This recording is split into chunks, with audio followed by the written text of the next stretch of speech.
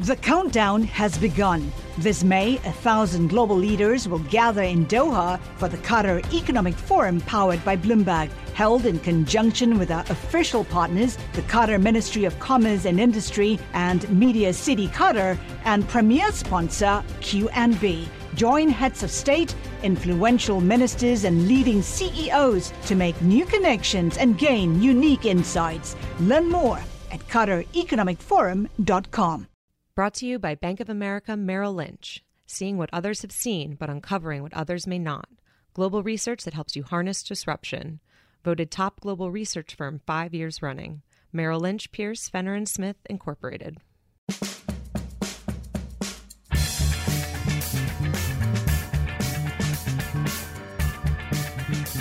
Welcome to Deal of the Week, Bloomberg's podcast on the world of mergers and acquisitions. I'm your host, Alex Sherman. Today, a special episode, a forecasting episode for the year 2017. And not only that, but our second annual predictions episode. Yes, this podcast now has been around long enough to have something come back again that we did in year one of our earliest episodes, where we spoke to Bloomberg Gadfly columnist Brooke Sutherland, who gave us her 5 bold predictions for 2016. We are going to relook at those predictions from 2016, and then Brooke will give us her 5 bold predictions for 2017. Yes, deals that will happen in 2017. So Brooke Sutherland joins us now. Hi, Brooke. Hi, Alex. Thanks for having me. I'm very much looking forward to this episode. So let's start with your predictions for this year, and let's see how you did, and then we can put you on the spot for next year. So you gave us 5. They were in all industries. Let's start with the first one, where you predicted that Mylan and Perrigo might merge with each other or with someone else. How would you... That didn't happen. They didn't merge with each other. But you do get some credit on this one. Yeah, I think what I said is that they would not do a deal with each other, but they would find other targets. And so they wouldn't do a deal with each other. Yeah. Okay, so I remember that Cover incorrectly. myself. But Mylan did do a deal. They bought Swedish drug maker Meta, which strategically made sense. It moved Mylan away from the generic drugs that have been facing a lot of price pressure recently and moved it more into sort of specialty pharmaceutical products and an allergy mist spray.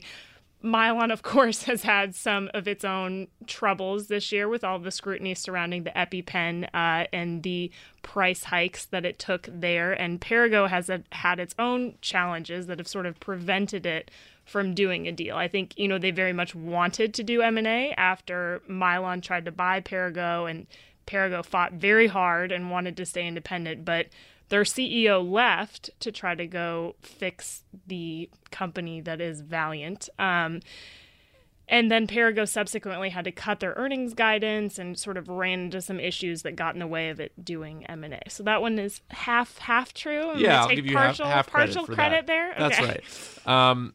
Okay, the second deal, you sort of gave us 2. Either Nestle, General Mills, or Pepsi, and my favorite name of company, Mondelez, which I guess I don't really have to say anymore. So you get sort of half credit for that one, too. Explain. So my thinking here was that, the food industry has really been shaken up by 3G Capital, which is the Brazilian private equity firm that was behind the buyouts of Heinz and then Kraft Foods. So, the 3G is really known for its zero-based budgeting approach, where it makes companies start from scratch and justify every single expense that they have. And it's also known for doing really big deals and eking out the synergies from those. And that sort of put the food industry on watch to say, how can we replicate this? How can we, try to mimic this very successful blueprint? So neither of those companies merged, but we did have, a lot of companies have taken to this zero-based budgeting model, and Mondelez did actually try to do a deal. Yeah. They tried to acquire Hershey, and its overtures were rejected, and there was a lot of drama because Hershey is controlled by a trust, which complicates the process of getting a deal done. The trust is in the process of a major overhaul because it got scrutinized by the Pennsylvania Attorney General for sort of mismanagement. So, we'll have to see on that one. We can come back to that when we talk about 2017 predictions, but I still think maybe I was too early on that, but I still think we might see some big food deals. Do you coming. now think Hershey is the more likely acquirer or merger partner than Pepsi for Mondelez? I guess I did have to say the name again. I think it's a possibility. I think that there are some questions about Hershey and that it's not really the fastest growing company. You think about where the growth areas are in food right now. It's not candy. We're trying to move toward healthier, better for you products. So I think that is something that, Mondelez sort of needs to think about when it's looking at deals. Is this really where you want to place your bets? Okay, number 3 is Comcast T-Mobile. This did not happen. I have my own rationale for why it didn't happen, but let's hear yours first, Brooke.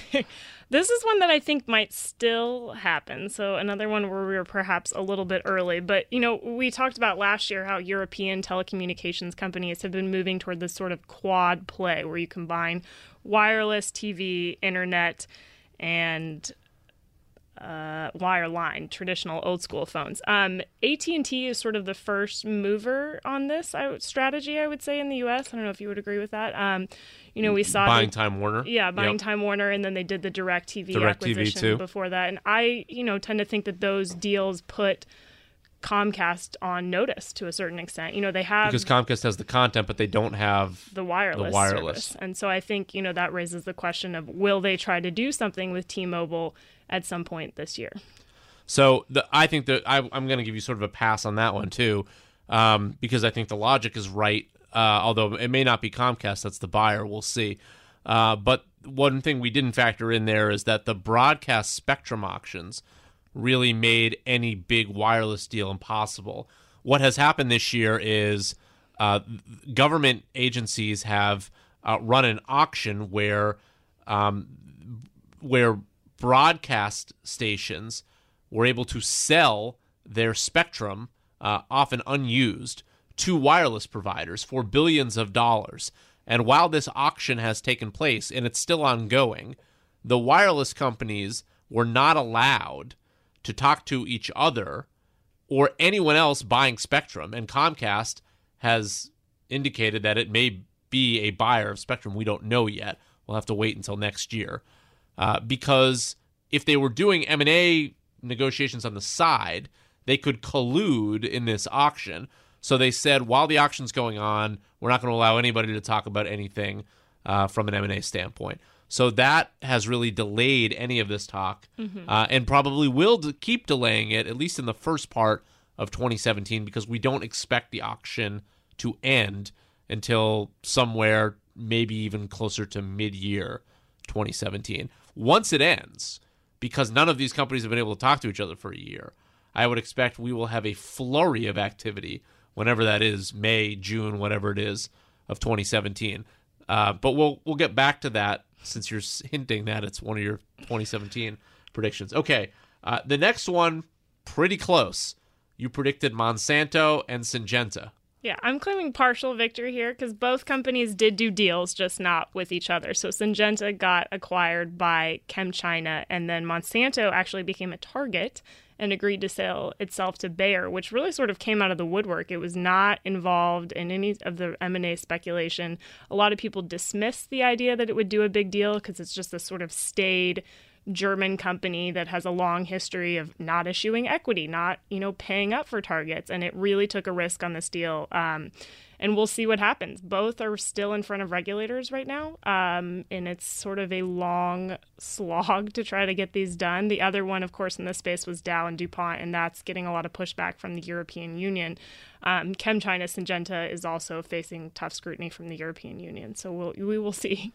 Those two deals, it's interesting, the deals that are still kicking around from a regulatory standpoint, particularly the ones that were announced a little while ago, and have been sort of moving their way through regulatory bodies for, let's say, a year or so. Yeah, ChemChina Syngenta was in February. Because a lot of those people that are looking at the deals are going to turn over now that the Trump administration is coming in. Those people, many of those people are attached to the Obama administration. They will have to leave. New people will then come in. Does that mean this takes another year or so? So Syngenta ChemChina has already gotten sign-off from CFIUS, which is the U.S. body that looks at takeovers from a national security perspective. Which is often the biggest hurdle in those cross-border deals. That was one that people really thought was going to be a tough one with this deal, just because the U.S. tends to be very protective of its food supply, and China's made significant overtures into agriculture recently, but it did get approval there.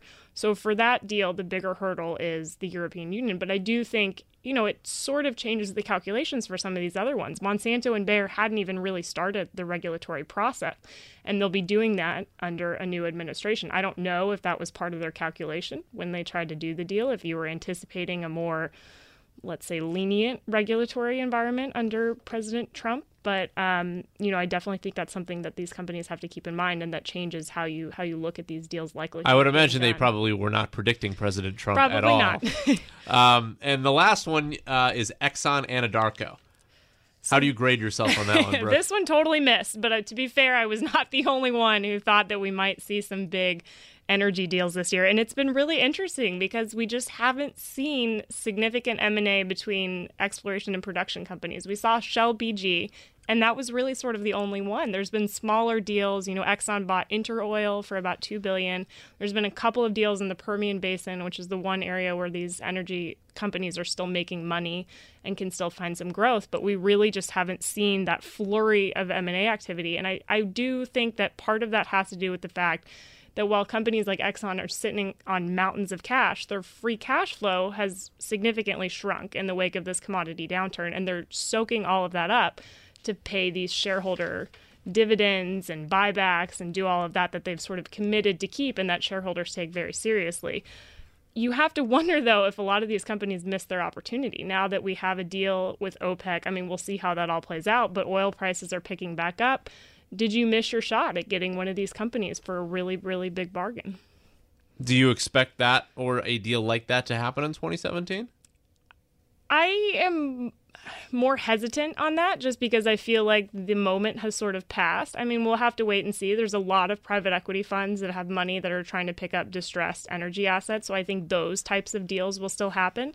And we'll probably still see, activity in the Permian and some of these smaller to mid-size E&P deals. But as far as a 10, 20 billion major acquisition, I don't know if the time is quite right. We'll have to see what happens with OPEC, but I think there are perhaps more hurdles than there.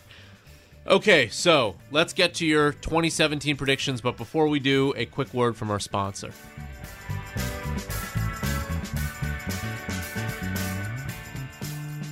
Brought to you by Bank of America Merrill Lynch. Seeing what others have seen, but uncovering what others may not. Global research that helps you harness disruption. Voted top global research firm 5 years running. Merrill Lynch, Pierce, Fenner & Smith, Incorporated.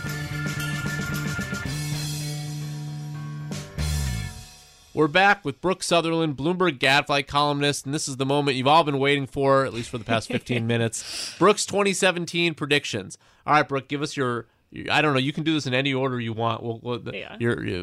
Try to make the most dramatic one the last one. Okay.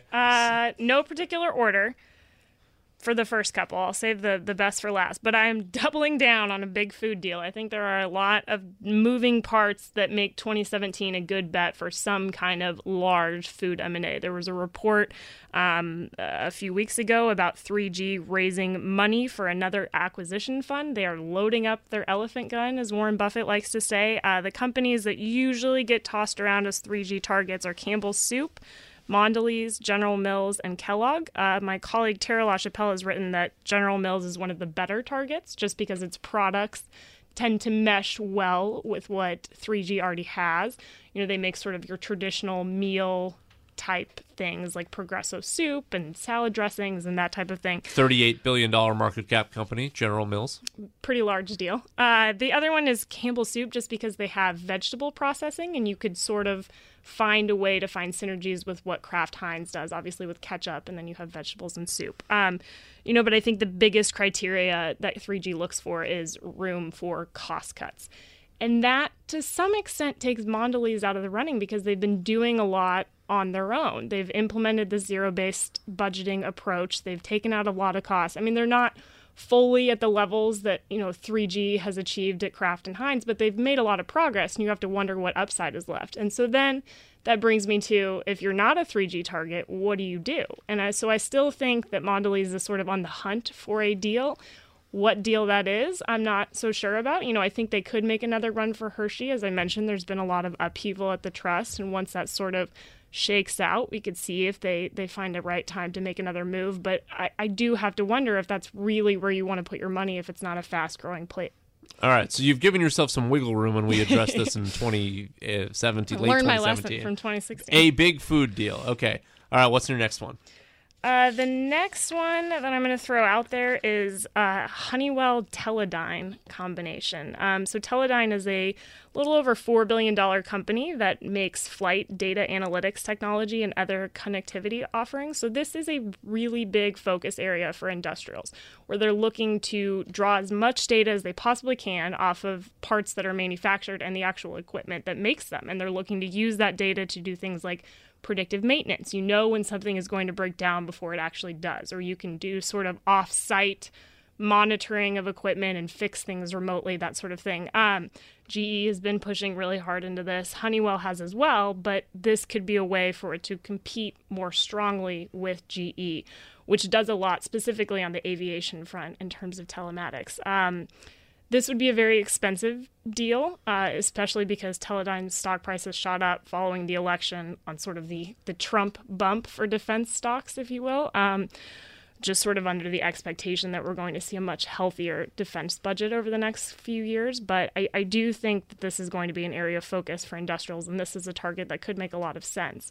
Honeywell's also been mentioned potentially as a counter bidder, for Rockwell Collins, which made a big bet on airplane connectivity with the BE Aerospace deal earlier this year. And Starboard is pushing the company to look at making itself a target instead. So that's sort of the wild card here, but Teledyne is a much smaller target than about Rockwell a $4.5 billion company exactly, versus like 12, 13. Yeah.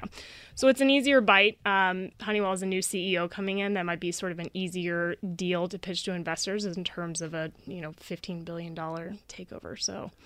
Okay, so that's good. That's a specific one. So give us your third one. I'm going to go with United Technologies, go big or break up. So this is sort of multifaceted, but I think, the company's stock has been sort of in a rut for several years now, and it did, go through it, separated out its Sikorsky helicopter unit and sold that to Lockheed Martin, but then it just sort of, its stock didn't really go anywhere after that. I mean, there was sort of okay, this is great, and now what are you doing for me next? Like a lot of industrial companies, it's been struggling to find organic growth. Its aerospace division has been a good driver, but, that growth just isn't materializing at other parts of the company. So I think you have to start looking at whether all of these businesses really belong together. It makes aerospace jet engines and airplane parts, but it also makes sort of the massive air conditioner units that power buildings and that sort of thing. And I think there's a legitimate question as to whether those all belong under the same roof. Or you could look at making another large acquisition to sort of pump up that growth that's really lagging. That stock, too, has increased since Trump's election and sort of the aerospace era. So maybe it's up about 15% this year. Maybe the pressure is off of it to some degree. It's still trading below the offer that Honeywell made for the company, though, earlier this year. And I think that sort of keeps the pressure on until you can push yourself over that hurdle and show that you can achieve that kind of value on your own. Honeywell stock, it was the stock and cash bid. So Honeywell stock is up too, and that sort of kept a ceiling. Yep, that's very much what happened with Time Warner when Fox approached Time Warner in 2014, summer of 2014, threw out an $85 per share number, and Time Warner was never able to trade over $85 a share, and obviously it sold for $107.50. So from that perspective, it certainly made a good deal by selling and rejecting the Fox deal. Okay, what's number 4? I'm going to go with Pfizer for number 4. We talked about Pfizer a lot in 2016. They tried to buy Allergan, didn't quite work out as they were hoping it might, because the U.S. Treasury got involved and clamped down on the tax inversion deals that the Allergan deal would have been. Pfizer earlier this year acquired Medivation for $14 billion. And the crazy thing to me was you read all the analyst reports afterwards and people were calling it bite-sized and bolt-on and not really a needle mover. And only $200 billion company, Pfizer. Only for a company like Pfizer would that be considered pretty small. But they do still have a lot of M&A firepower. And I think when you take a lot of these things off the table, they're no longer looking at splitting themselves up. They're no longer really looking to do a tax inversion deal. And when you're not looking for those things, you don't really need a mega-sized deal like a GlaxoSmithKline that would have offered you ways to sort of bulk up your separate business units and execute that spinoff or get that lower tax rate. So then I think you're talking about targets for Pfizer that are more growth drivers. So whether that's in cancer treatments or rare disease treatments, companies that have been talked about are Incyte, which is about $19 billion, Vertex, which makes rare disease treatments, also about $19, or BioMarin is the other one that gets talked about a lot. All right, so it's time, Brooke. What is the grand finale here, your fifth and final prediction for 2017? Fifth and final is somebody buys T-Mobile. As you said before, it's not necessarily going to be Comcast, but I think this is the year. I'm calling it somebody buys T-Mobile. I think that Dish is somebody to consider in a deal like this, but, there's also been speculation that under a Trump administration, the regulatory environment would be lax enough that we could see a Sprint T-Mobile combination, which was, sort of the original iteration of this deal that was talked about. So it's definitely going to be something that's going to draw a lot of competition. But there's a lot of reasons that people have to buy T-Mobile, and I think that's going to be the target to watch this year. So I think many investors agree with you. And oddly, it may make a deal more difficult, or maybe not oddly, because sometimes this happens. The same thing happened with Twitter, for instance, sure, where the stock price for T-Mobile is up 45% this year. Because I think the business has done well, certainly, but I think a lot of people are expecting this to be an M&A target, and so they're starting to bake in a premium there in 2017. The interesting thing about that, though, is the dynamics have shifted. So just a little background here. Remember, in 2011, AT&T agreed to buy T-Mobile, and regulators blocked that deal. In 2014, Sprint was attempting to buy T-Mobile, and it never even got to the formal announcement stage because regulators informed Masayoshi Son, the founder and CEO of SoftBank, who owns 80% of Sprint, that they were not going to okay a deal, sort of on the side. So Sprint never actually went forward with that deal. The changing dynamics there is at the time, T-Mobile was very much the fourth largest player in the game. Now, T-Mobile is a much larger company than Sprint. It's a $47 billion company. Sprint is a $32 billion company. It has surpassed Sprint in customers. Dish, which was a bigger company, now is actually the smallest of the three of them at $27 billion. So how that all shakes out, who the buyer is, how that deal is structured, I think that may be the biggest new complicating factor, whereas before the biggest hurdle was simply regulatory. No regulator was going to allow this. In a Trump administration, there's definitely thought that a Trump administration FCC may be more open to the wireless industry going from 4 players to 3 and allowing Sprint and T-Mobile to come together. It may simply be how that deal is structured, who was the buyer, and not only who was the buyer, but if T-Mobile is the buyer, then what is Masayoshi Son's role with the company? Is he even willing to sell Sprint? I spoke to one banker recently who said, in his opinion, both T-Mobile and Sprint are buyers right now. So how does that deal come together? It's not so straightforward anymore that the Germans, Deutsche Telekom, who own 2/3 of T-Mobile, will simply want to get out of the United States because that business has actually done so well for them. So those, I think, are the biggest questions around whether or not a T-Mobile deal happens. And of course, I didn't even talk about Comcast in that spiel because Comcast is not in the wireless industry right now. It does have an agreement with Verizon currently to use Verizon's service and rebrand it Comcast, getting to your earlier point about Comcast becoming a quad play provider. They can do that right now with Verizon, and they're just starting to roll it out to see if there's some success. Obviously, acquiring T-Mobile would be a much bigger step toward getting into wireless than simply sharing a plan with Verizon. So there it is. There you have it. Brooke Sutherland's 5 big, bold predictions for 2017. We'll have you back here. Well, we'll have you back here sooner, but we'll certainly have you back here in a year's time where you can either celebrate or be ashamed of those choices, Brooke. So I look forward to that. So that's it for this week's episode. Thank you all for listening. As always, remember you can get all of our episodes on iTunes or on Bloomberg.com or the Bloomberg Terminal or SoundCloud or whatever app you use to listen to podcasts. And please rate and review the show if you have a minute. Also, follow me on Twitter at Sherman4949. Brooke, where can people find you on Twitter? At BLSUTH. Happy New Year. See you back here in 2017. Thanks, Alex.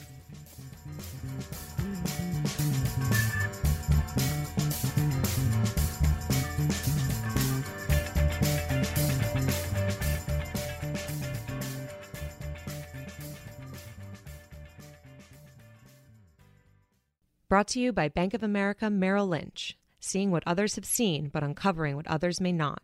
Global research that helps you harness disruption. Voted top global research firm 5 years running. Merrill Lynch, Pierce, Fenner & Smith, Incorporated.